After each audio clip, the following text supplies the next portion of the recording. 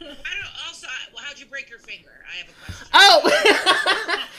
question. Here's the thing. I am very danger prone, and I do not know. So I just woke up one day and I couldn't bend my finger. And so here we are. And earlier in the summer, I sprained my ankle because I decided I wanted to go roller skating. It's not your fault. Everyone, it was roller skating was having a moment during the pandemic.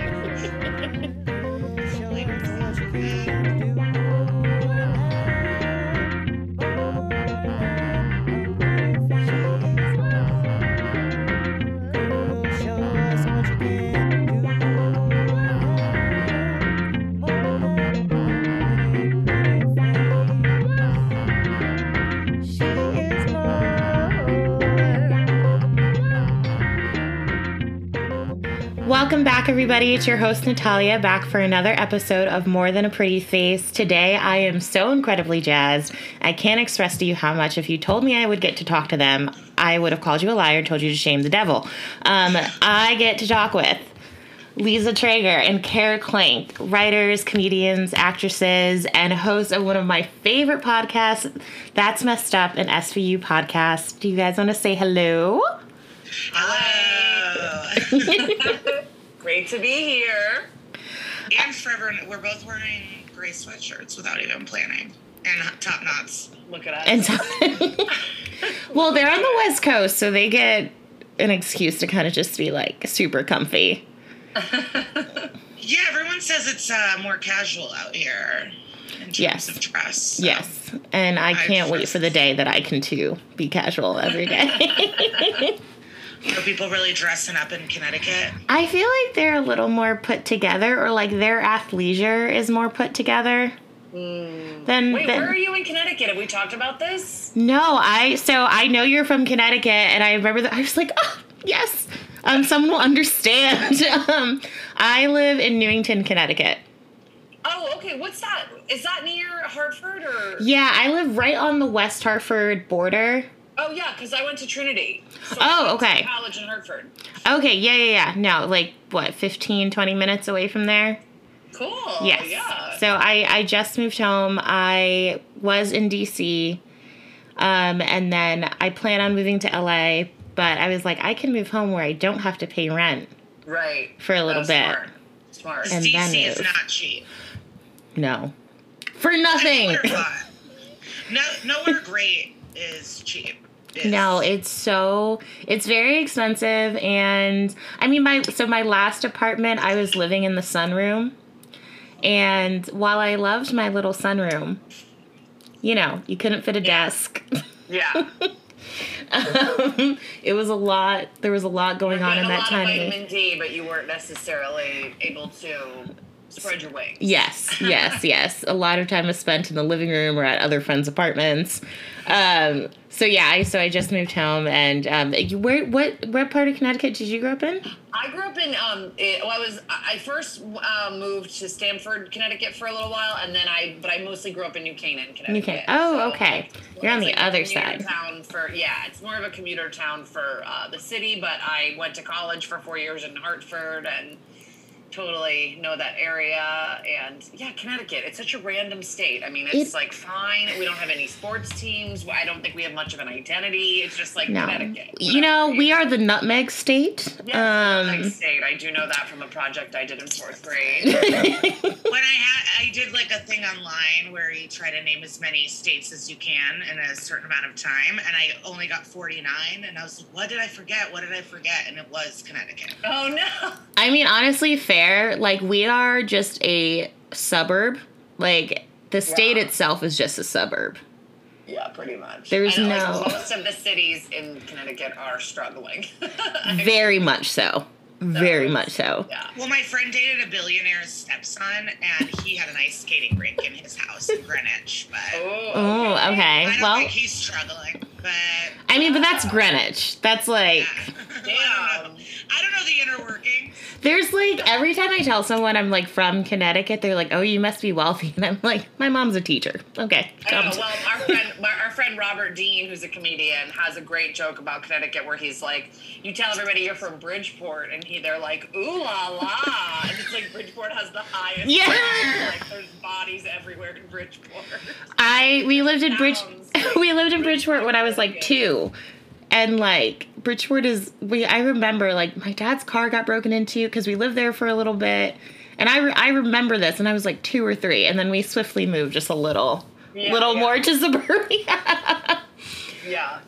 But I'm so, like, I can't express to you. I'm so excited to have both of you on. I think both of you are hysterical. You host one of my favorite podcasts, and you talking about one of my favorite things, which is SVU. And Lisa, you were on Sam Jay's show Pause, which I also absolutely adore. I got to interview her for an article I wrote for NBC, and she's just super rad. So I just want to start by hearing like your guys' experiences. Like, how did you kind of break into the entertainment world?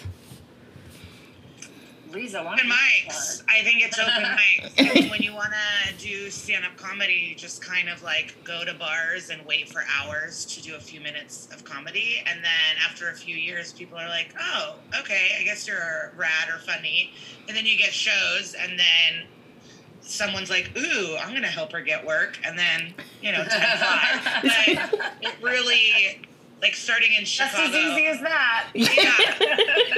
I didn't even think this could be a life or a way to make money. Like, I just started going to open mics. I liked all the other comics. I had friends. I had things to do every night. And then all of a sudden it was like my full life, and it's just my favorite thing to do. And it's kind of the cheesy thing of like, just do what you love, and then hopefully things work out. And it also, the quote-unquote struggle never ends. Like, no matter where you think you are, you're just constantly trying to keep working. Like, the goal is always to keep working, so you're always trying to do new stuff and claw your way to consistency. Yeah. It's like in the Joan Rivers documentary, there's like a part where she's like looking at her calendar, and it's like she's just trying to fill up her calendar in a few months down the line, and like she's Joan Rivers, so even when you think you've hit the top of success, you still have to keep working always. I came to comedy a little bit, I came into the entertainment business a little bit roundabout. Like, I was a page at NBC, and then through that I worked at the Olympics, and I worked at the USA Network, where I got to, work on some promos for the marathons, SVU, and then I ended up... had a million jobs. Yeah. I am the same. Yes, I understand. And then I was working at a production company in New York for a while where they were actually putting me in stuff and letting me write stuff, but also I was like, doing other work for them. And so that's kind of how I started getting more like in front of the camera stuff. And then at that time I was doing improv, and then I was like, I don't know, I love it. When improv's good, it's good, but when it's bad, it's so bad. And I was I'm going to start... Someone has a joke, and it's like, improv is just a bunch of people ruining your good idea. But I met a bunch of people doing improv, and a few of them did stand-up, and I was like, hey, I want to do stand-up. And so I sort of because people had said to me, you should do stand-up, and I was like, saying the same joke over and over again, I'm doing improv, which is magic. You make up a scene on the spot, and it never comes back ever again. And I definitely got my head on straight about it, and was like, oh wait, actually stand-up is much different than what I thought it was. And I started doing it, and I loved it. And then, like Lisa said, mics. I did fucking bringers at the beginning, which I don't advise anyone doing. It's a scam system, but I got dragged into it. But I quickly realized that you didn't have to do those. And so I just kept doing comedy, and then writing stuff for me came from that. And the podcast came, I think that like they gave us a podcast because they loved our idea, but also because we have this comedy background. So everything kind of is a building block to the next thing you want to do. I think you're exactly right, because like I've had, so many different jobs to getting to which I don't even know really where I am now besides Connecticut, but like, but everything is like a building block on top of one another. Cause like starting off in journalism, I would have never thought I would veer this way to more like entertainment style stuff, which is what I want to do and love now. And what you're saying about improv like makes me laugh, because in college I was very involved in like the theater arts scene and improv and musicals, and we all hung out together. and there was rivalry between it was a playful rivalry between our two improv troops, and you could tell like if one would bomb, it would kind of like set a tone for like their next show versus the other one bombing, and how it would set a tone, and they were like very into it. Like very into improv was like a big deal. I got kicked out of the improv group in college because I got hazed and they got me wasted, and then I fell asleep on stage. Okay, but like, isn't that their fault though? Yeah, I don't know. They were all senior boys. I was like a freshman girl, and I got taken advantage of and kicked out. But I don't think any of them have any careers. So. And you're like, look at me now. You see what I did there? I made something of myself, so you're welcome. Yeah, no, I remember my friend being by my car being like, that didn't really go well, did it? Like, oh. And I don't want to like shit on improv. I think improv definitely. Oh, not at all. In your stand up, like it can definitely help. Like I for sure. You can make fun of it though. It's cheesy. Yeah. It's cheesy. It's a little more like, you got it. We got each other's back. Great. Oh my there. God. Oh my God. At UCB, they do this thing where they go, I've got your back, and they slap each other on the back, and I could never do it. I was always just like, have a good show, stay away from me, don't hurt my back. Like, I just like, that's so funny that you bring that up because it's so true. It is, and I think anybody that's done it is like, it is a little bit cheesy. And I have friends that have gotten like risen to the top of the ranks at UCB, and they're like, I realize that I'm a hero within a small bubble. Like, I'm not, you know, like it's not. No, improv is great. Like I said, like knew a ton of people in improv. One of my closest friends in college she's one of the funniest people I know, like did improv. Like it's great, but it is also very like serious. Like they take it very seriously. Yeah. It's like it's a very serious, intense time it was for us. It's weird when you take, I mean, I guess we take comedy seriously, but you can't take yourself too seriously. I think that's that you want to work hard, but you want to realize that you're a clown or something. Now, did either of you ever feel like you had like a breakthrough moment in your careers? Feeling like, oh, okay, I can actually do this forever. This, I can put away my little... constantly think I have a breakthrough moment, and it's not. So I have like hundreds of them. I went to the New York Comedy Festival, but they all are great. Like that's the whole thing that I've learned is like the experience is the gift in itself instead of because I would do really cool things, and then I would go to family parties, and they're like, oh, are you gonna get something from this? Are you gonna what's gonna happen next? I'm like, no, this is the prize. I don't know why we're thinking about next. Yeah. I just worked with Edie Falco. That I'm not using Edie Falco for something. It's like so I think like New York Comedy Festival, I was like, this is it, baby. And I got to go to Ireland from that, and that was and Scotland, and that was fun. And then I think Montreal, that comedy festival was everything. I was like, I've made it. And yeah, it just keeps happening. Every gig is like, this is the one, baby. And it's there is no one. Unless you're cast in like a Marvel movie maybe, or sitcom. If you're in Hacks, that's a moment. But this is like I think that's a really interesting point, because I think like for me at least, like, I auditioned for Montreal many, many times. I never got it. I'm fine. I'm still working. It's fine, But like there was this idea that you could have this one thing that was going to like change everything. And like, it's kind of like what Lisa's saying. It isn't one thing. It's like a bunch of little blocks on top of each other, like we were saying before, that get you to like where you're going. And then are you ever really there? Who's to say? And everybody's path there is so different. Like, yes, there is a way that's like you get Montreal, then you get Comics to Watch, then you get your special, then you get this. There is that way, and a lot of people have gone that way. But there's also a million other ways. We know multiple people who had Comedy Central half-hour specials that are full-time movers, and there's nothing bad about being someone that's a mover. I'm just saying, like, none of these moments are going to solidify. You always have to keep working. Even if you do get a special,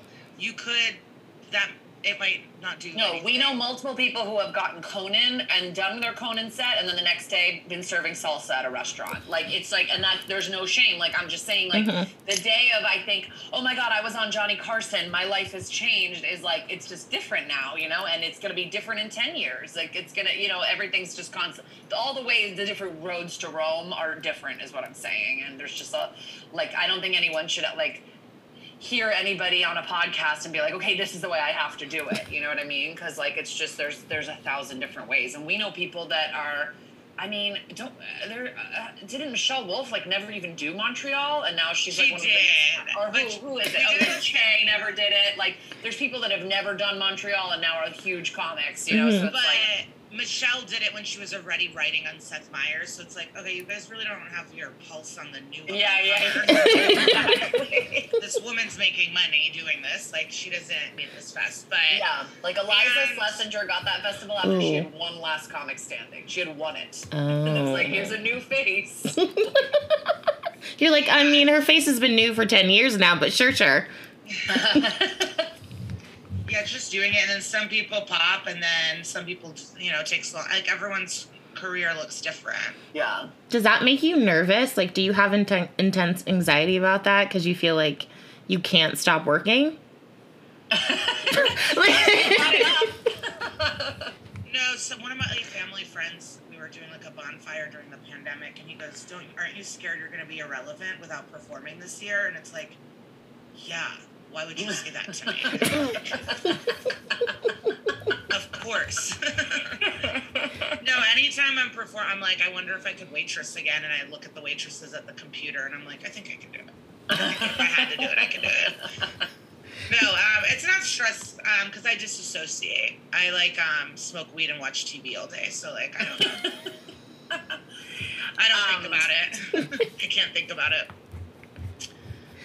Kara, are you scared of failing? I mean, no, I always feel like I gotta keep working. I mean, the pandemic's definitely been like anxiety provoking in that way, because like there are fewer jobs and stuff like that. But I don't know. Sometimes I just have to tell myself it's worked out this far. It might just keep working out, But I'm definitely, and it's fun. That's the thing. Yeah. Like, if you want to be a lawyer, you have to go to law school. Boring, right? You have to go to medical school, studying. Like, the fun thing about comedy is like most of it's a good ass time, so it doesn't even feel like work, Yeah. But when did you, I guess kind of then, like, when did you feel like you could do this, like, full time and you didn't have to go back to waitressing? Or is that kind of like a thing that doesn't matter? It could be like, I should be prepared to waitress any given day of the week. Because I like the quote of, like, you don't want to have a plan B, because then if you know about it, you can always kind of give up on yourself and know that plan B exists. So from the start, there's no plan B. But the moment I quit my day job was I found out I was going to do, or did I tape it? I got a Comedy Central half hour, and I got passed at the Comedy Cellar in New York. And I went, yeah, I don't want to babysit. So I don't know how I finagled it, but yeah, once I got the half hour and the Cellar, I quit my day job. And Kara, you're a little different because you were like in entertainment type stuff versus like doing it on the side. Yeah, so I had a job. So there was like a moment in 2009. I'd been doing stand up for like 1 year, and I actually got laid off from my production company job just because the whole place was like closing down. Because it was like the 2008 like recession, whatever. It was like all the money was gone. So I was like, what am I gonna do? And then I just was like, I think now is the time I'm gonna just like stop trying to have a day job. And unless it's a day job that is like directly related to more entertainment. And so I really just worked on stand up, and I nannied a little bit for extra money, but like I just did stand up for a couple of years. And then I ended up getting jobs like doing social media at MTV, like stuff that felt like it was still kind of, I was writing and I was still kind of in the entertainment space. And that like, those got me like I ended up through MTV, I ended up like writing some stuff for the Guy Code blog, and then I ended up writing for Girl Code, and it's like, it was all just kind of being in the world that was good, even though I still kind of went to an office and checked in, you know what I mean? But like it felt like they were fun jobs. So, although I gotta say some of my jobs in entertainment have been terrible. And you have to want to do it, because sometimes people are like, like you get to write packets, and I'm like, I don't want to do, like, if I don't even want to write the packet, why am I trying to write?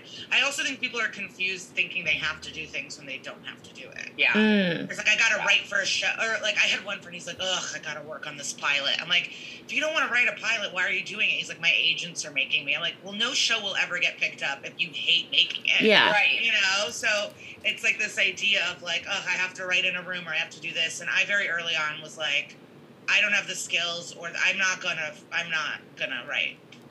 Right. Yeah. That's not my path, and I'm not gonna concern myself, and I'll just be happy with people who are writing for Jon Stewart. But that's not the gig for me. You know? Yeah. I think You're very self-aware in that way, because I think a lot of people are like, yeah, I don't care, I'll write for a sports show, I've never even seen a football, like, like I'll do whatever.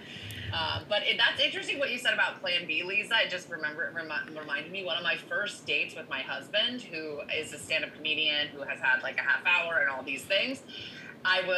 We were eating before doing sets at a comedy club, and I was like, so I was like, so what's your Plan B? And he got so pissed and was like, I don't have a fucking Plan B. This has to work out. And I was like, okay, because I was so new to comedy that I was like, that's crazy. You got to have something to fall back on. And I really think it's better to go forward not without. Like, I sort of changed my tune after that, because I was like, hey, he's right. You got to want to do it more where you can't imagine yourself doing anything else, you know? Yeah, you are bombing and you are getting rejected. Like, I audition dozens of times a month. Like, it's like so many. And so you know, audience members are yelling at you, or someone says something crazy in a meeting, or like everyone's trying to get you to stop in a way. Like, so if you have a Plan B, it could be easy to hop off in a way, because everyone's fighting against you. Yeah. You on your date reminds me, Nicole Byer on her podcast, she like talks about how like sometimes she'll go on dates and she'll be like, I'm a comedian. They're like, yeah, but like, what else do you do? Because like the idea that like you can't make money from doing comedy, or it's only for like a set certain so people. Famous. That still baffles me. I was like, how do you not know who she is? Yeah, that might be maybe those are dates from before she was like nailed it, because that's like you need to not go out with that person. They have amnesia or something. Because but like I feel like I remember her from her like Girl Code days, and I remember thinking then, I was like, oh, I love her. Like that, like, I was like, oh, I love her. And when people didn't know who she was, like, I got personally offended on her behalf. This one I've never met before. And I was like, how dare you? How dare you not know who she is? And I was like, Natalia, calm down. It'll be okay. I was like, it never will be okay. But I think also, Lisa, what you were talking about, like, not wanting to write, I think that's interesting, because I feel like half the time when I know stand-up comics or, like, watch people perform comedy, they're also writers. Like, I write my stand-up, and I think I could be a positive gal in a fun room. You could write in a room. There are tons of shows that would benefit from having someone like Lisa in the room. But like, yeah, I don't know, like, yeah. I'm not writing I can't. Yeah, you're not like, here's my opus, and I'm writing it by myself at my computer. Yeah, like, you know, it's just. No, I like teamwork. My manager, we have the same manager. She said to me once, she's like, it's impossible to be good at everything. So it's good to know what you're good at, and then work with other people who are good at the things they're good at. Like, there's no point of like forcing yourself to be good at something when you just work with someone that's great at it. Why, why not do that? Well, and we have the same agent, and they just asked me, they were like, is late night an interest for you? And I'm like, honestly, no. I think I told myself for so long, I'll do anything. I'll write any. I've submitted so many freaking packets for late night shows, and I hate late night. I think it's a dead medium. I don't really think anybody is that great at hosting it. I like, when was the last time? For Andy Cohen. Okay. To me, that's different. That's like a different thing.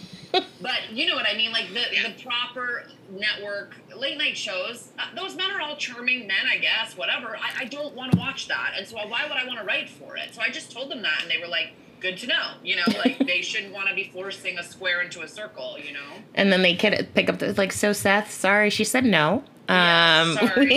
Sorry, Jimmy. She's one of the several Jimmys it could be working in. That's also very true. So that's so, I mean, I guess that's interesting because once again, I would assume that like if you get on the late night track, like that would be chef's kiss. It's good for your resume. Yeah. Yeah, and it's good. And my husband worked for James Corden for 3 years, and he was like, okay, I'm ready to move on. And I don't think he's trying to go over to Fallon or like go to another. He's like, I'm done with that part, you know? Like, it's definitely like people that write set up punch jokes are going to be very good at that. And I'm definitely not necessarily my, I just like writing jokes about Trump or like what's going on in the news. It's just not my thing. And it really hurt a lot of people's brains, like, because they were dealing with all this trauma of the 2016 election and everything that went in, and then they had to read the news every single day at work, and then write bits about it, and then live the nightmare, and then go back to it's pretty grueling. There's a reason they get paid as much as they do. And you're coming up with like probably like 80 jokes a day, and maybe one of them is making it onto TV. It's just like, you have to. And it's harder to then do stand up, which was always kind of my number one priority. Like, I want to be able to perform at night. So that's a different thing. But I'm trying to work on a show right now. I mean, you know. It comes and it goes. So how would you both of you like describe your comedy style? Like, are you like narrative storytellers? Do you like draw your audience into a story and then you're just like, and then you hit them with a 1-2 punch, or like? I had a friend who's now an enemy, but he said that my comedy is just a one-way phone conversation, like me leaving a That's so fucking good. Yeah. Oh, true. Yeah, I just need to talk, and hopefully there's some bits in there. I kind of, not copy my idol, but Dave Attell's my favorite, and so he has a lot of punchlines. So my goal is always to like try to get as many punchlines in while just talking about my life and feminism and things. Well, because someone asked me once too, and I was like, I talk about feminism and social issues, and they're like, you talk about yourself. You talk about yourself, and that's it. What's the problem? I'm great. Yeah. And then Kara too, I feel like you're from life, lots of punchlines. Yeah, and I do just like observational, but like, Lisa, I don't have as many punchlines as you. Like Lisa, I just saw her do stand up again, and it had been a while because of pandemic and stuff. She did my show, and I was like, you barely have time to like take a breath. She's like just like hammering you with punchlines. It's awesome. But I will sort of, I have a couple bits. I feel like maybe from. I don't really love storytelling shows that much, but I've done a few of them. So I have a few bits that are like a longer bit where it takes a while to get to the punchline, that's not like I wouldn't call that my style or anything. More observational, just.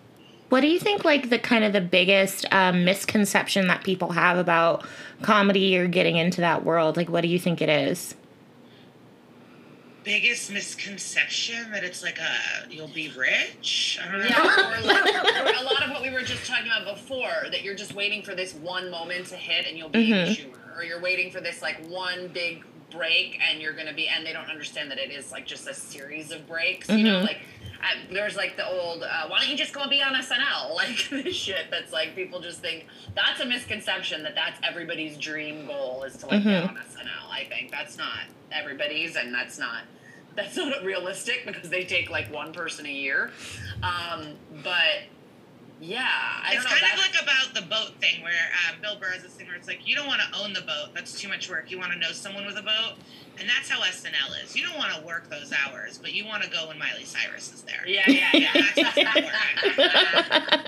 You want to get invited to the after party with your friends, but you don't want to be there Wednesday at 4 a.m., writing a sketch. But the people that work there are incredible. I really admire a lot of the people that are there. Yeah, and we have friends that are on it, and I watch it religiously. Like, I love SNL, but I just think it's so funny that that's like every aunt's like touchstone for comedy. It's like, are you gonna be on SNL? Are we gonna see you up there on SNL? Like, it's just so funny to me. If you're talking about like misconceptions, to me that's like a misconception that's like, that there aren't, I don't know, other successes and stuff. And maybe people do know this, but I think there's more mental illness in comedy than than people know from the outside. And a lot of people they're sad. Are sad and are not fun to talk to off stage. I mean, there are a lot of comedians that are like, I met him once and he wasn't funny in conversation. I'm like, yeah, that's not a requisite. Like, you can be funny on stage and not be a funny person off stage, and that's a lot of people I've met. I feel Or like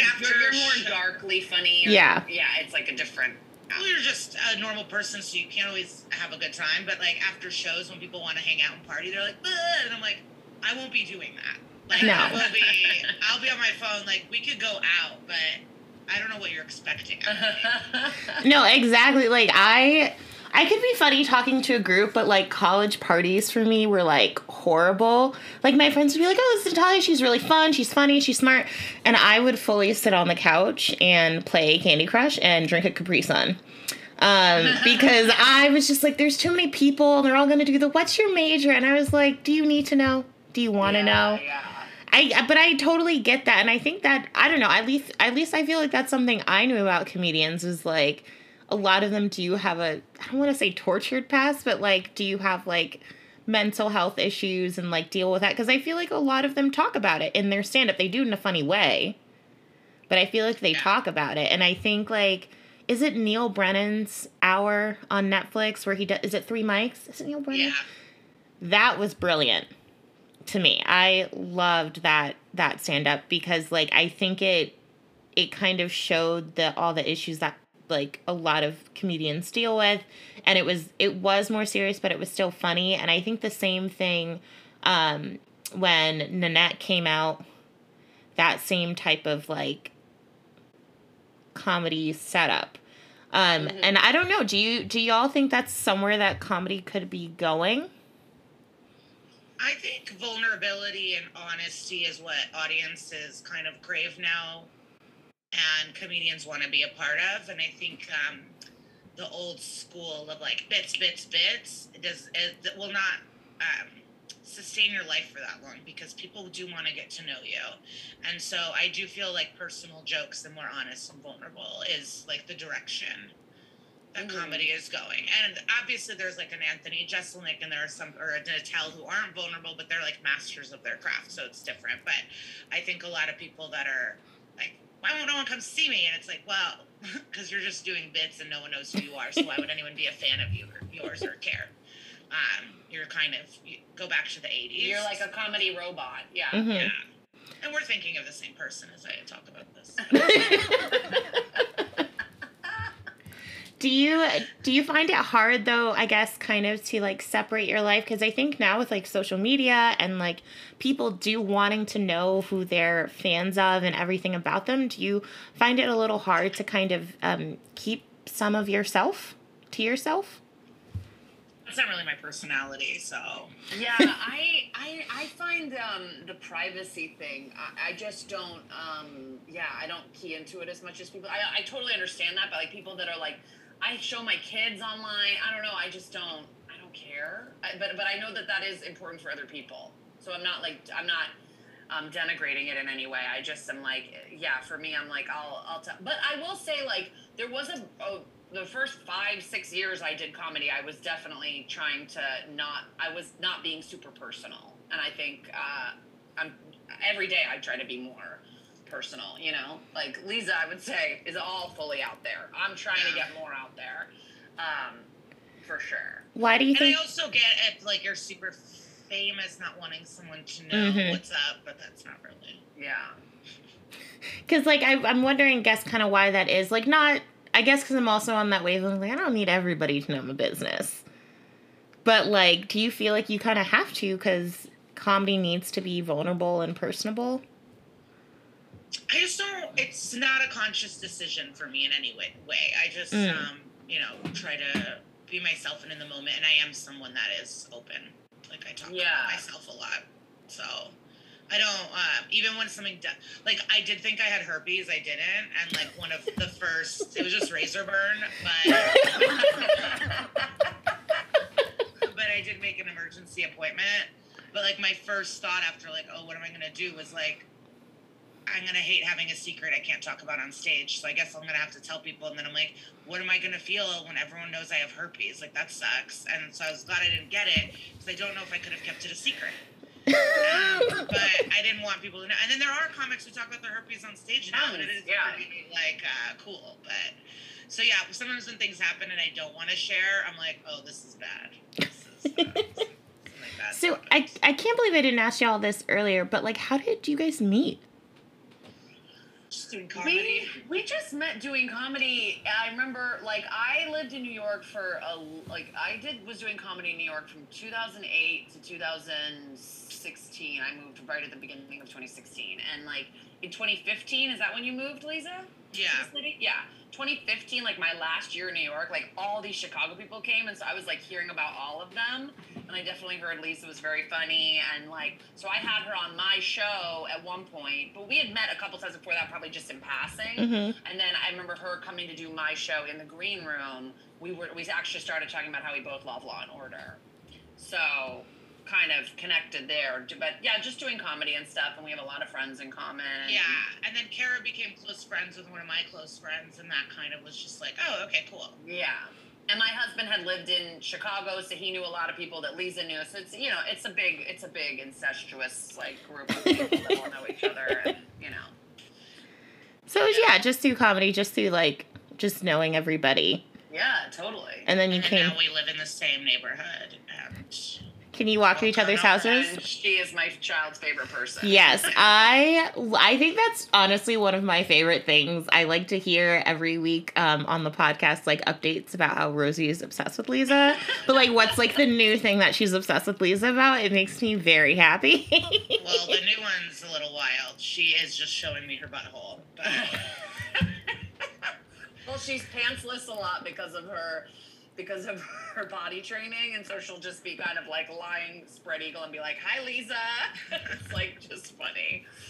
But that's how little kids are, though. I used to, my old neighbors from DC, like they had a little daughter, and when I had moved there, she was like 2.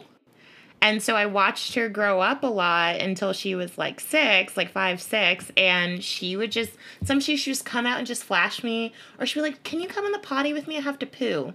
Yeah. And I'm like, "Honey, I don't want to smell your poo." She's like, "But you have to." But why? They don't know.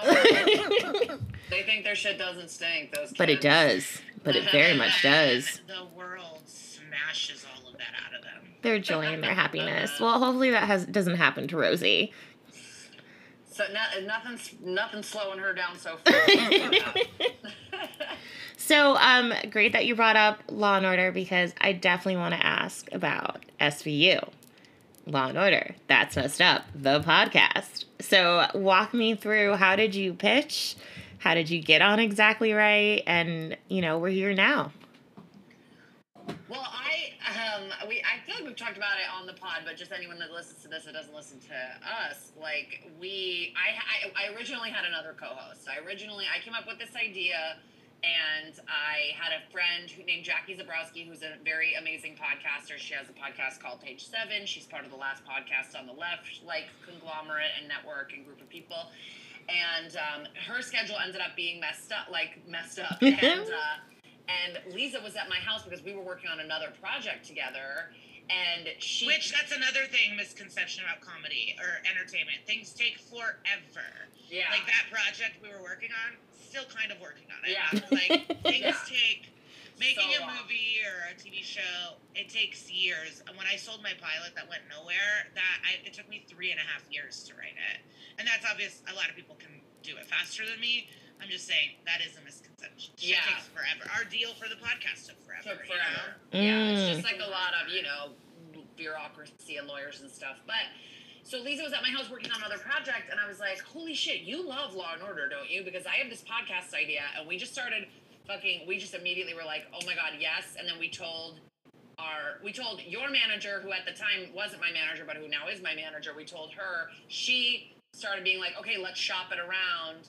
I'm actually friends with Georgia and Karen, like separately, just through comedy friends. Like I've known them for way predating the podcast, but I didn't want to go to them as like a friend and be like, "Will you do me this favor and put me on your network?" So we just went through full channels of reps and doing it the business-like way.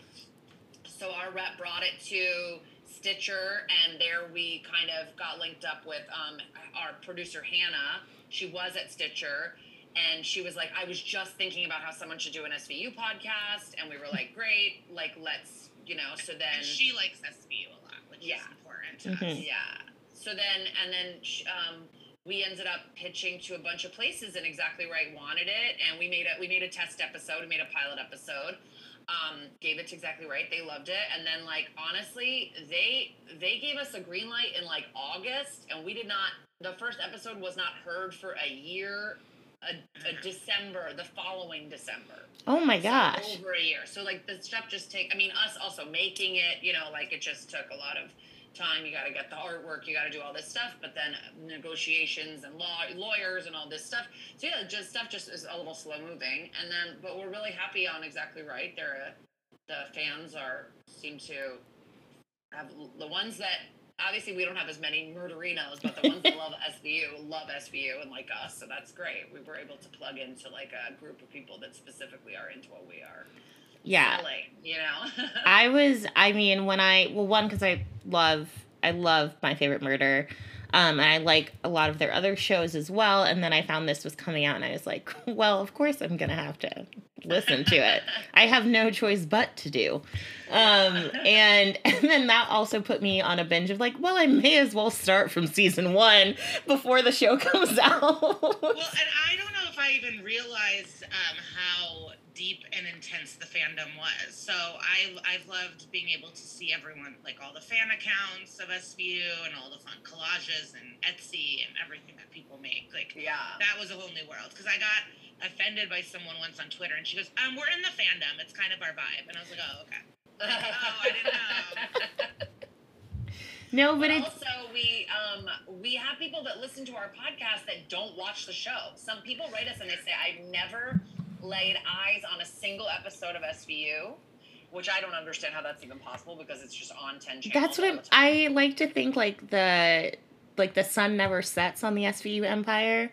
Yeah, it's just like it's crazy. And so to have avoided it for 22 years and then to listen to our podcast and have us tell you about it, I mean, thank you. It's a compliment, but it's like wild to me that people are not watching but listening. I think that's crazy because I've watched so many episodes of Law & Order SVU. I don't even always have to watch the episode that you're talking about. Like, because I just remember, because I've seen it so much, I'm just like, oh, okay, maybe I don't remember the title, but then you start talking about the episode, I was like, oh, okay. Like, I just immediately know. And I think that actually that's a unique quality to SVU. I don't think any show it would be like that. I mean, maybe like Simpsons or something that's been so prolific, or that's on all the time that people are like, oh yeah, I've seen this one. Like once you start talking about it, you know? I mean, I can do that with Gilmore Girls, but I'm also obsessed with that show. So I am also able to like quote word for word that show. So that's a totally different thing. But how do y'all pick the episodes that you want to do? I know it's usually like ripped from the headlines kind of thing, but how do you really decide? So we each have our favorites that we just want to do because we like them, and certain crimes that really interest us. Or Kara knows a lot about a lot of different crimes. So someone is like, oh, I know a lot about this one. Like, let's do this episode. And then on top of that, it's like the celebrities we want to meet and like which guests we really want.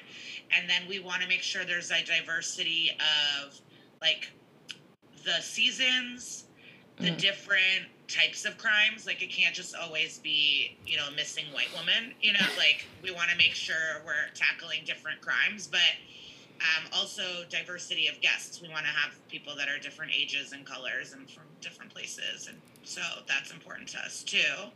And so all of those factors come into play. How long does it take you to kind of like find an episode though that like meets all of that? Well, we have a huge spreadsheet. Like, we have a full spreadsheet, and, like, we have them marked off whether they're based on a crime or not based on a crime. And then we also take into account fan requests. Like, we have a full tab in our spreadsheet that is the fan requests. And usually the fans are requesting stuff now at this point that are based on crime. Sometimes they're like, will you do this classic one? We're like, well, we would love to, but it's not based on a crime. Yeah. So, and then we'll just kind of go through and be like, oh, we'd really love to talk to this person. They're in this episode. We haven't done an episode about XYZ. This one fits perfectly. Okay, put it on the list. We kind of go 10 at a time.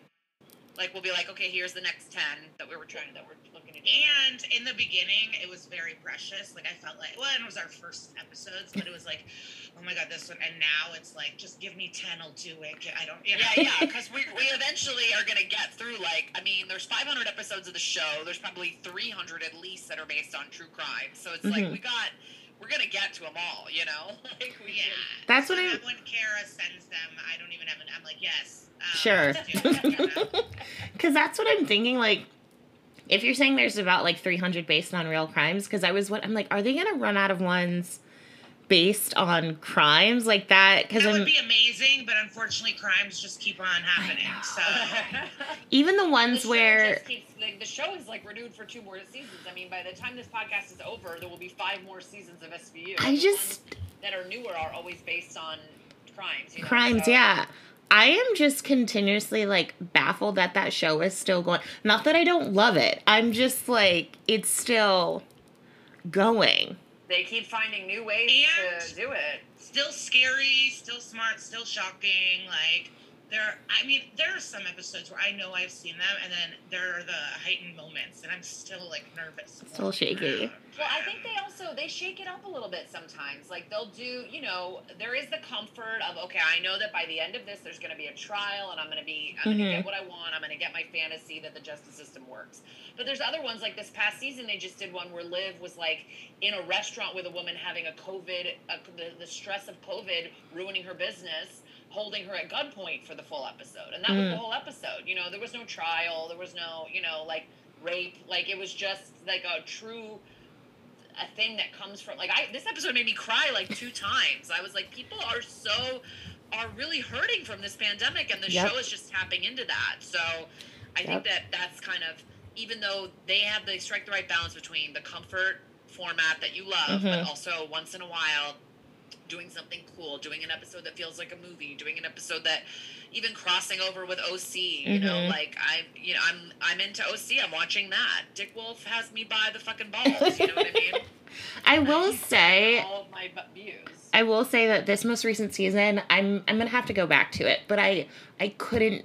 The first couple episodes, the mask wearing, when they would and wouldn't wear a mask, it was just so chaotic. Like, I couldn't handle it, and I was at the point where I was, like, Googling and looking on Reddit threads. I was like, is anyone else feeling the way? Constantly writing us stuff like that. They were like, can you guys talk about the mask usage? It's crazy. Like, it's not like, why is only Ice-T wearing a mask? Why are they in the hospital not wearing a mask? Why are we talking to, like, it was just so chaotic that I couldn't.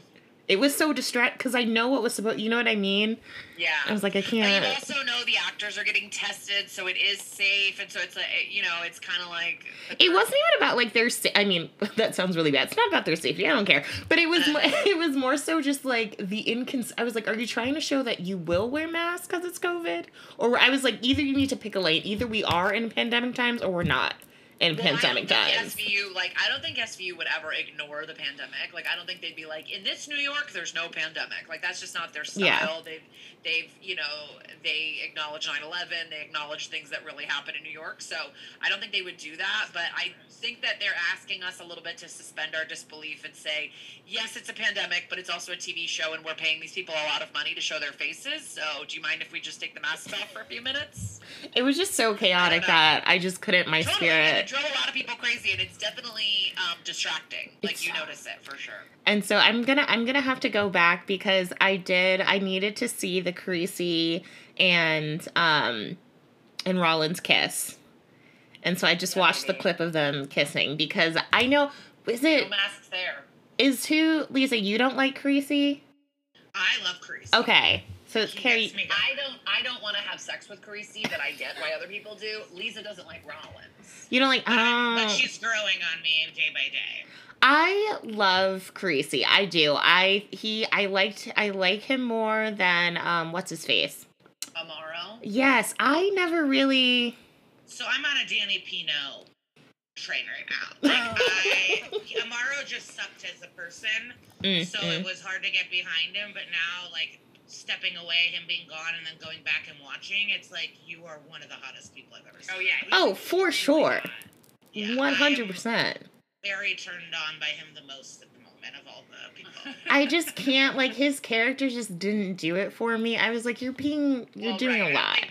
I think if his character had been somebody that was like, I don't know, like the No, he shot unarmed teenagers. I mean, he couldn't have been worse. He He was- tried to treated, on the squad, tried to treated rape his him. wife like a piece of shit. So I mean, like, bad. If he had been a good guy, he would be probably still on the fucking show. Like people would be. I he'd be am stable not- level. Happy with the firings. I wish we got another Oh season. yeah. Did you hear about this, Natalia? That Kat and Yes! More Barnes are gone. I'm really upset about. I really liked Kat. I know. I don't think my sister did. I remember my sister being like, "I don't like that new girl." I'm like, "But she's great." I'm just like, "No, I don't like her. She's annoying." It's the same with Rollins, and she's been on for like 10. I mean, you know, like you gotta just give people a little bit of time to take root and like have a couple of episodes that are like focused on them and stuff. And I know she had like one or two, but like, I don't know. I thought she could have gone places. And I thought she would have I'm been. disappointed. And I wasn't a huge stan at all, but I was like, I am disappointed. I thought she could have had a little bit more time. I agree. I read that and I thought I guess when I had read about it, I think it was just like a rumor at first that she wasn't coming back. But now you're saying it's real. I'm kind of sad because I actually really enjoyed her. I enjoyed like the energy she brought to the show and like, and I think she was different. They'll both be on the first episode, and then I think they exit from there. And I'm sure it's going to be some kind of thing where she gets promoted to another unit or something. But like, I wish, and then she was annoying, but I thought that Benson was gonna like teach her the ropes. Like that's what I thought was gonna happen. That she was gonna get some attention and like become the new great detective. I wonder. This just popped into my head, but I wonder if Mariska is trying to find the next her, like the person that could possibly take the series beyond her. Like she leaves, because that's gonna have to be somebody very, very special and somebody that the audience really, really resonates with. Because she's definitely already signed on for 2 more seasons, but she's getting up there. She's got kids she probably wants to spend more time with. I don't know, you know, like who knows? But 22 seasons, maybe she wants to cap it at 25. Who knows? And if they want to keep the show going after that, there's gonna have to be kind of like a new baby Rollins and a baby Olivia, and maybe they didn't see Kat as that. I mean, I feel you on that because I'm like, I don't think Rollins could fill that role. I think she could step up. She could be like the next Finn. I could see her being like the next Finn versus like her being the next Olivia. Or just the new Rollins causing problems everywhere she goes. Not following the rules. Right. I know. Her way. I mean, like Ice-T to me could become the new chief, and then maybe we're following. Then maybe there's a new female detective that we're into. Because Regan wasn't the main character at the beginning, you know. Mariska only is because she's Mariska. True. And Ice, like Finn, at least he never wants to go to any crime scene. He deserves He needs to be a desk position because he's always like, why don't they go? Finn is like ready. He's like, all right. West Virginia for good reason. No, yeah. I Did you see the video of Baby Chanel at Riot Fest with the body count? Oh, when she went out, yes, dancing. So cute. She really is so cute. She's just so freaking cute. She's just like so perfect and angelic with her little curls. And her mom just like taught her how to like hit a pose and like hit a mark, and she's just so like cute that way. I love it. Like it's like not an obnoxious child actor. Like she just seems like she's like, "What's up, baby Chanel Nicole here." I love Ice-T being on the show. Like I'm glad he stuck around for so long. I guess like I feel like if I guess I never would have expected him to stick around for as long as he has. Yeah, he's a smart person. Like he really just knows like, oh, this is like I mean, the amount of money he's probably making is insane, and it also doesn't take away from him doing his music or any of that stuff. He's still out there doing shows. So. Oh yeah, I wish they had kept Munch though. I'm still never. He was tired. I think Belzer left. I really don't feel like. Because I thought he said like, oh, they kind of just started writing me out. Oh, I don't know. He lives in Paris now. Oh, as one I does. assumed that he used to live on my block when he was on Law and Order. I used to see him with his dog outside this cafe on my corner. But I always assume, you know, I don't know the story behind that. We'll have to ask somebody next time we talk to them. But we gotta get him. Yes, When you had And we're going to Paris to do it in person, Lisa. oh, Yeah.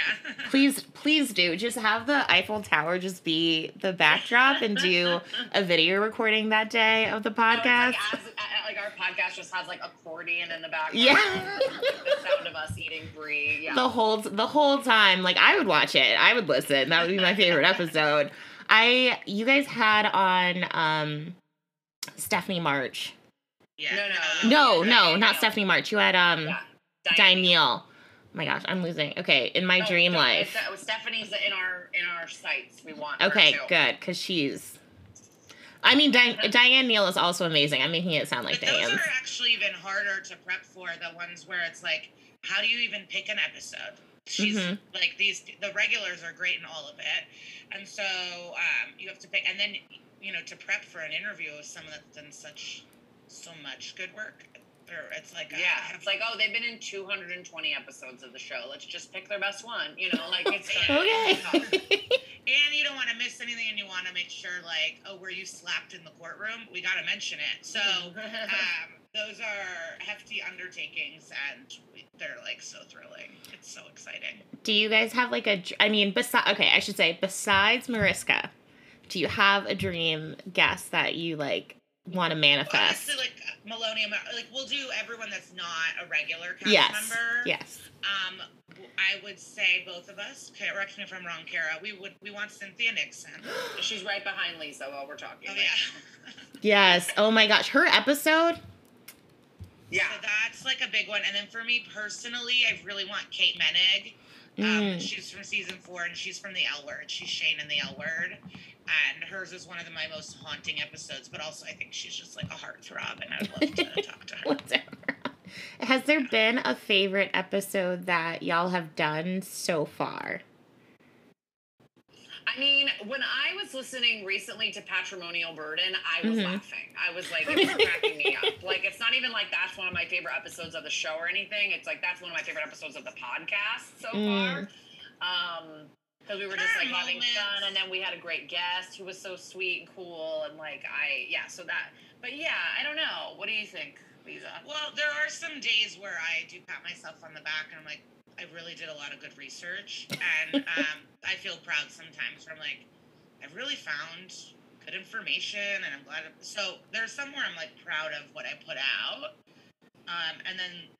Yes, favorite episode. No, I don't know. It's kind of hard to listen to them, to be honest. The whole time I'm listening, I'm like, why do people like this? It's hard for me to, it's hard to even understand that, like, why people I think we would understand why people would like it if we hadn't already experienced it ourselves. When we listen to it, we're re-listening to something that we already experienced ourselves, like so.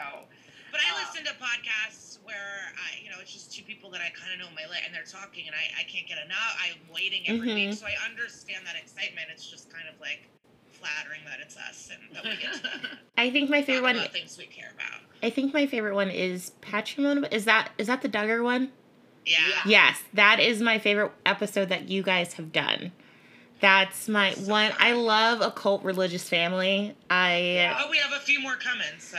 Let me tell you. If there's something that I will talk about for days on end, it's a cult, and my friends know that I will just at any point in time be like, I love a good cult, and they're like, we know, Natalia. It's weird. We're worried about you. I don't know when this episode's coming out, but yeah, our episode that dropped today was Book of Esther, which is based on the Turpin family, and it's like we love a religious cult family. I just watched that episode just cause like a couple weeks ago, cause I have a problem. But yeah, Patrick, that was Those one of my favorite. Yes. I mean, a lot of the crimes make me sad, but I used to watch Wife Swap a lot. It was the show I enjoyed. I was also just because it's on Hulu now. Oh, good to know. But it's just sometimes you see these families that are so strict, and they don't let children be children or think for themselves or become who they truly are in their hearts, and it's really hard to watch. It's so like it's really shocking to me. One of the episodes I just watched was this really conservative family. They were an interracial couple, was like a super conservative family. And then they were, which I'm like, why saw you be out of pocket sometimes with some of these pairings that you do? They swapped them with this like lesbian couple. And this woman, this black woman, she called them like dirty and like a pedophile at like, you know, that final like sit down that they do. And I was like, how do you fix your face to tell someone that because they're a lesbian, you were worried about them being around your children because you think they're a pedophile? Yeah. And I was like, and you just like let that be. Wild.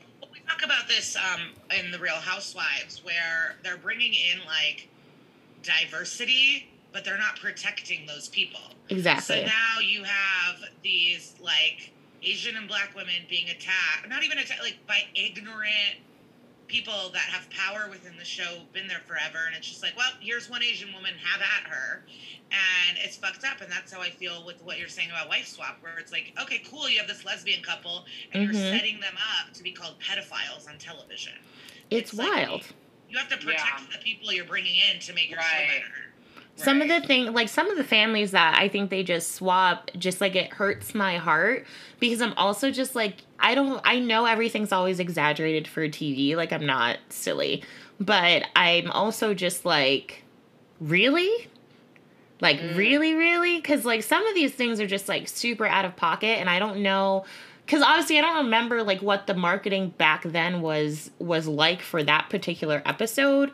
But, like, anything of, like, hey, we don't condone that type of talk. We know that this is not correct. We know this isn't, like, a real thing. This is not how people should actually behave. Because, to me, it was just so wild and so jarring, like, watching it. And I'm wondering if I had... like, watching it back then, what was that, like, 2004 or something? Like, if I would have been as jarred or if, like, the audience would have been as jarred watching it. Yeah, I was all the time because to me, like, they would take, like a strict religious family with so many rules and regiments. But then they would swap them with, like, a family with 28 pets and the house is a mess and there's no rules and everyone's obese, right? And so then they switch and it's like, of course this religious family is like, oh, we got it. Look at them. We hate them. And then there's no chance to grow. And then these kids are stuck in a religious fanatical home. It's like, why don't you get someone with maybe 5 pets, not 28? And maybe someone that cooks a few meals at home, or like, because these people aren't they're not inspired by this family because it is dirty or whatever, or they're not healthy or something. And so then you just feel bad for these children that will never be able to have fun again. But that's it's like a missed opportunity. It's like a missed opportunity. You could have shown these religious people like a different way their kids could live. I still think that could be good television, though. You know, it could be. Sure. You just have to do it effectively. Or it's like a capitalist family that, again, too many rules, too many chores for the kids. They have to make their beds like military style. But then the other family is like a magician who lives in a van. And it's like, okay, this isn't helping anybody. But I did see one. My favorite are when the husbands cry because they realize how amazing their wives are. That happened. There was like a dairy farmer, and he's like, I just miss my partner. And then their marriage was like transfixed, and he appreciated her more than ever before. And I obviously love that. There was like a woman bus driver that happened to her too. Her husband like broke down in tears. Oh, like, yes, and she had to chop the wood in the morning at like ungodly hours. Yes, I also just watched it.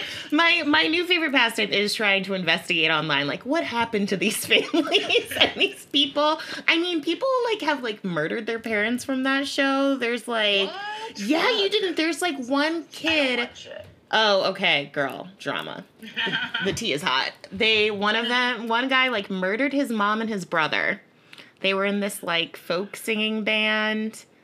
And this happened, I think, a few years ago. And I think there was one other family, I think, that had a murder happen. And I was like, see, that worries me. Damn. That worries me. Murder. Are you Googling it now? Of course. It's just, I mean, but talking about diversity in film and I think comedy, I think we, at least in my opinion, from the people I know in entertainment and what I've seen, it does seem like there is a push to be more diverse. But I do think that there is complexity in how it's trying to be diverse. Because I feel like sometimes it's like, let's just toss somebody in there so we can say we're diverse versus like actually making it diverse, like who's in the writer's room. Still have to write for a white audience and a white show, you know? Yeah. So it's like you're also having to hide your diversity in a way and like switch it so it still works for white people, Mm-hmm. you know? Or it's like a black show and the showrunners are all white and the people that passed it, and then it's like all of a sudden there's a jail storyline for no reason, and you're like, who came up with this? I want to go back. I mean, I always say this, like, I want to go back to the 90s where, like, you just had a bunch of, like, black families shows, and they weren't necessarily written for a white audience. They were just written for how they were written, and I don't think we give enough credit to that. Because, like, I can still watch those shows and crack up hysterically, and so do a lot of other people from all different backgrounds. But I don't think those shows were ever necessarily trying to, like, placate to a quote-unquote white No, and audience. I watched them all. I watched Moesha, I watched Family Matters, I watched Fresh Prince. Like Cosby's, I Living was Single, Mhm. Different that I World. watched later in life. But, like, I was never watching it being like, this doesn't reflect my life. Like, I just watched it, but now with Blackish, Yeah. it's like, what if there was a white, like, yeah, there's, like, so much, political something put on it when it could Mhm. just be a show. It could. I like didn't to. think about it in the 90s. I like to think that the Bernie Mac show walks so Blackish can run. And okay, but like I encourage everyone to go back and watch the Bernie Mac show because that show was Genius. it set up that like having a moment of a talking head, doing the voiceover thing. His circumstance was like I think something really indicative that can happen in the black community of taking in kids that you are related to, but you know, it's like a relative's kids, but put him like kind of in this very rich environment. He was still Bernie Mac, and like how do you adjust to that and what that looks like, but it was still a comedy, and I don't necessarily think it was written for a white audience, which I wouldn't see Bernie Mac doing. And it was an amazing show. It was an amazing show, and he's definitely someone that we lost way too soon. Yeah, like Insecure, I think is so good and relatable and great. And, So good. They got to do it because I talk about this a lot. I talked about it on the podcast, I'm sure, but I went to a Paley Center event for the Robin Thede show, and Lauren Ashley Smith was the head writer. Mhm. And she's incredible. She has like an overall at CBS now, and she's super talented. And she was saying like writing for BET was the first time she got to just like be black in a room. Mm-hmm. She just never had that before, and that never occurred to me until I heard her say that. It's But I forgot that in the 90s it was just like, here's some shows. and really good show. The Jamie Foxx show, which I feel like we also don't talk about enough. Yeah, the Steve Harvey show where he's like a music teacher. Yes. I watched the Wayans Brothers in the hotel. Yes, these are shows Never that. heard of it. I mean, In Living Color was like my favorite show of all fucking time. It might be a little bit young. I mean, I'm a little older, but like I was obsessed. I'm also an 85-year-old woman, so I mean, this is not a black person, but Angela Lansbury is the greatest actress of our generation. I refuse to be told otherwise. So regardless, but yeah, I want TV and film to be more like that, where you're just having these shows, because so often I had to grow up a lot looking at shows that didn't have black characters in them, or if they did, it was like always the sidekick, the funny best friend, you know, and also just like more body size representation and ability size representation. Like we're in this weird phase now where I feel like if there's a black person, they have to be like a love interest. They're always light skinned. They always have like the ringlet hair, and like that's kind of the only thing that's presented as desirable. But it's like, oh hey, look, skin's a little tinted, so it's diverse. Our friend, Maura Kara's friend, but Aisling B, her show I thought had some of like the best casting I'd ever seen, and it made me feel like, why don't other shows just have different people everywhere? What Her show show is is called This Way Up. It's on Hulu. Oh, And, It's in the UK. It's a UK show. I okay. think a lot of UK shows, I don't know, are just... I think they do. UK shows, I May Destroy You is like one of the best things I've seen in like a decade.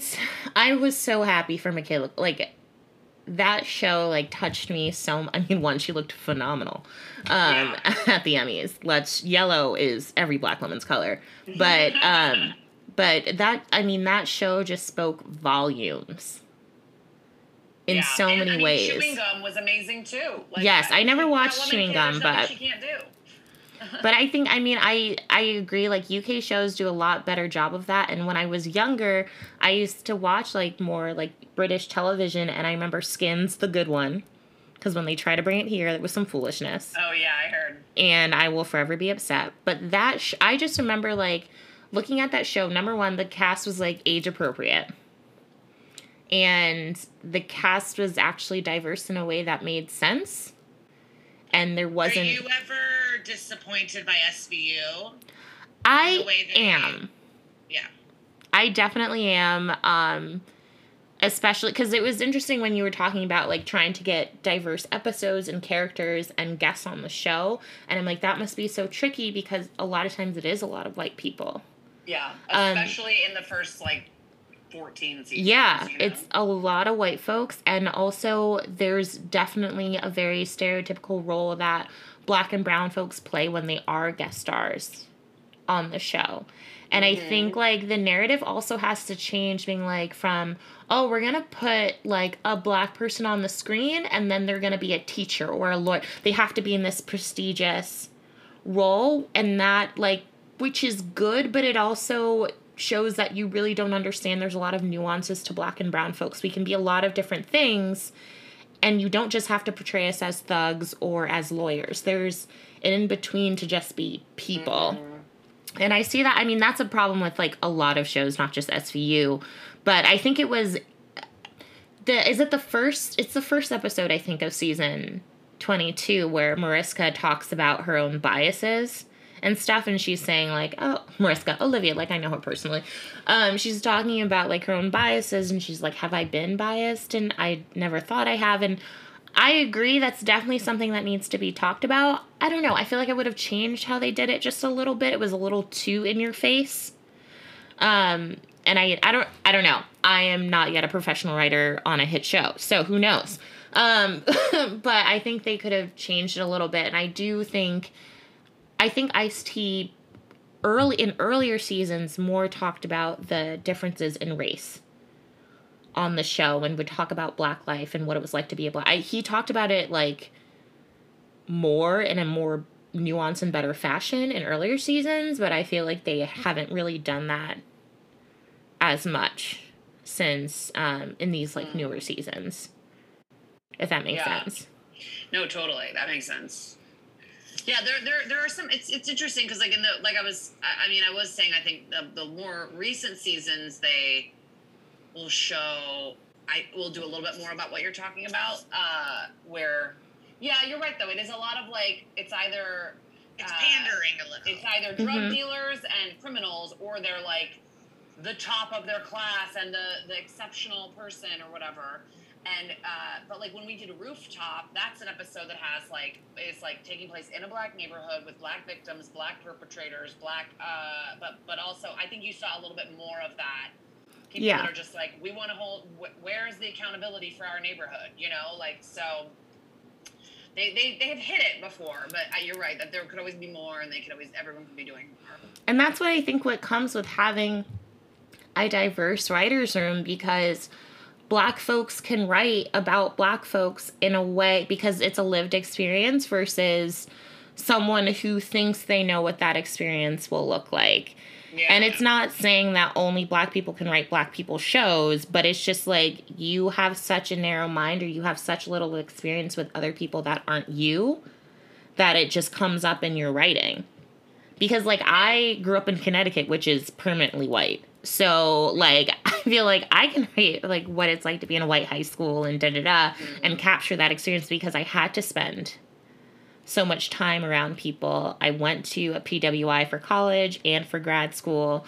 So, like, all of that, like, I've had to live that experience, where I don't think a lot of my white friends could say the same in reverse, growing up around a bunch of different people. Sure. Yeah. Yeah, and we did interview for one of our podcasts Samantha Corbin Miller, who is a Black female writer for the show. I forgot her name, but one of the women who has written some of the darkest episodes is a Black woman.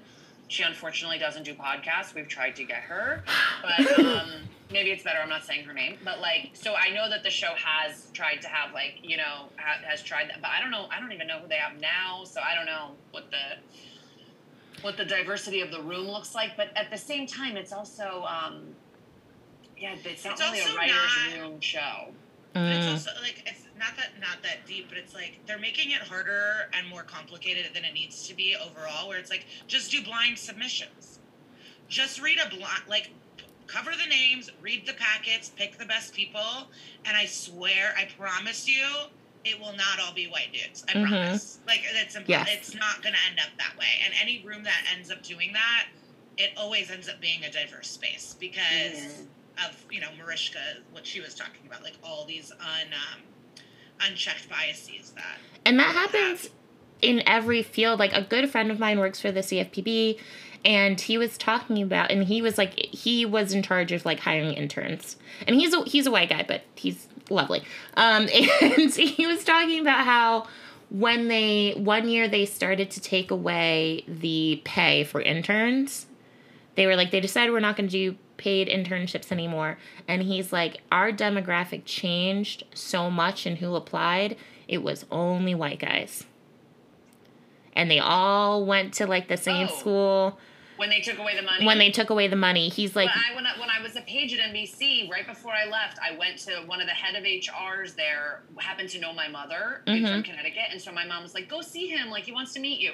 And he was like, so tell me about your experience with the page program. And I said, well, you guys got to pay us more. Like, you're only getting a very certain amount of people, a certain style of person whose parents can pay for them to live in New York City, or who can. And there were a lot of people of color in my program who expressed that to me. They were like, I'm living with my aunt. Like, we cannot live off of this amount of money. And the work you're making us do, I'm saying you're losing out as a program because you're not getting the applicants that you could be if you paid people. Like, you're getting rich, privileged people, or people who have an aunt or who have someone that can support them while they're in New York City.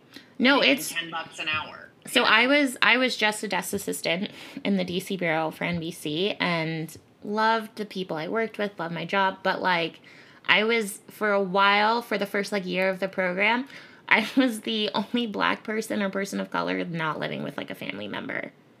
And there were so few of us. And I think by the time I left, there was only one other Black person had gotten hired. Because, like, we don't get paid anything. And they know this, so I can say it. Because I said this in my exit interview and throughout my 2.5 years being there. Y'all need to pay us more. Shout out to my friends that are still there. I'm praying for y'all. Like, you have to, because it automatically eliminates so many people from being and breaking into the world because you can't afford to live on such little money. And they're all delusional and refuse to acknowledge it because acknowledging this will, in their terms, like take away that they worked hard. Yes. You know what I mean? So it's like all of a sudden it's like, oh, are you saying I didn't work hard for this? And it's like, yeah, I'm saying your parents are rich. It's less impressive. Like, you know what I mean? It's not a meritocracy, and a lot of people, like Jimmy Kimmel did an interview, and they want to believe it's a meritocracy because they want to believe that they've earned it and they deserve it more than others, and that's just not the truth. No.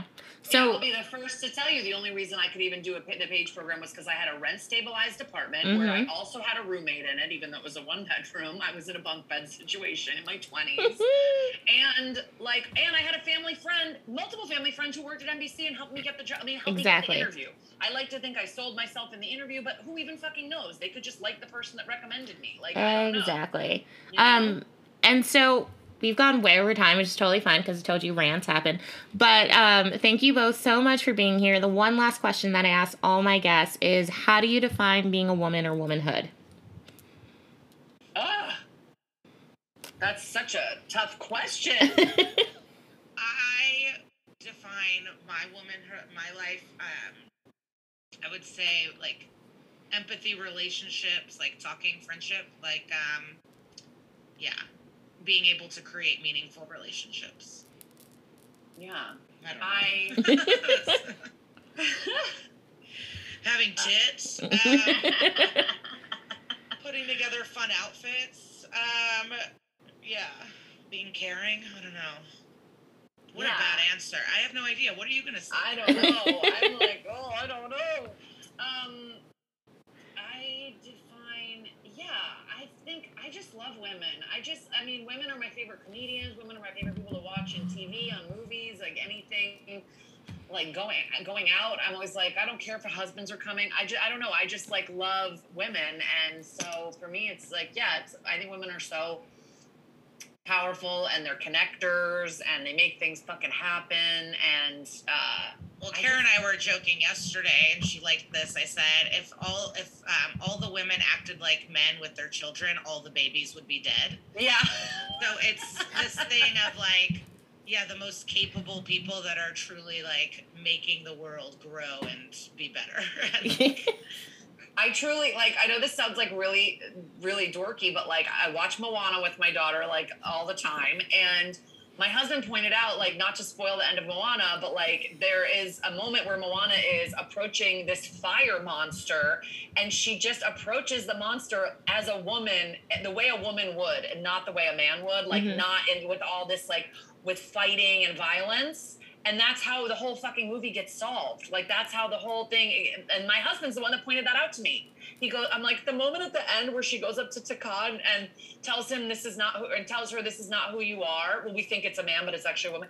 Like, this is not who you are. You have trauma, and I know that you can get past this. That's when the monster goes away and becomes this beautiful sprouting green island. I just, like, it's because she approaches it the way a woman would approach things. Like, honestly, sometimes when I see things in government or problems going on in the world, I'm like, has a woman ever taken a crack at this? Like, that's always like where my mind goes immediately. So I don't know. So much of our being and culture as women has been like suppressed and diminished, and like set, you shouldn't, like, our qualities are like, oh, great, you're crying, instead of celebrated. And so it's like constantly having to rise above to celebrate who we are. I love that. I mean, those answers make sense, and I've never had someone do a Moana reference, so, like, I'm super here for it. There you go. Ladies, happy to provide. Thank you so You're much. welcome. Thank you What so can I say?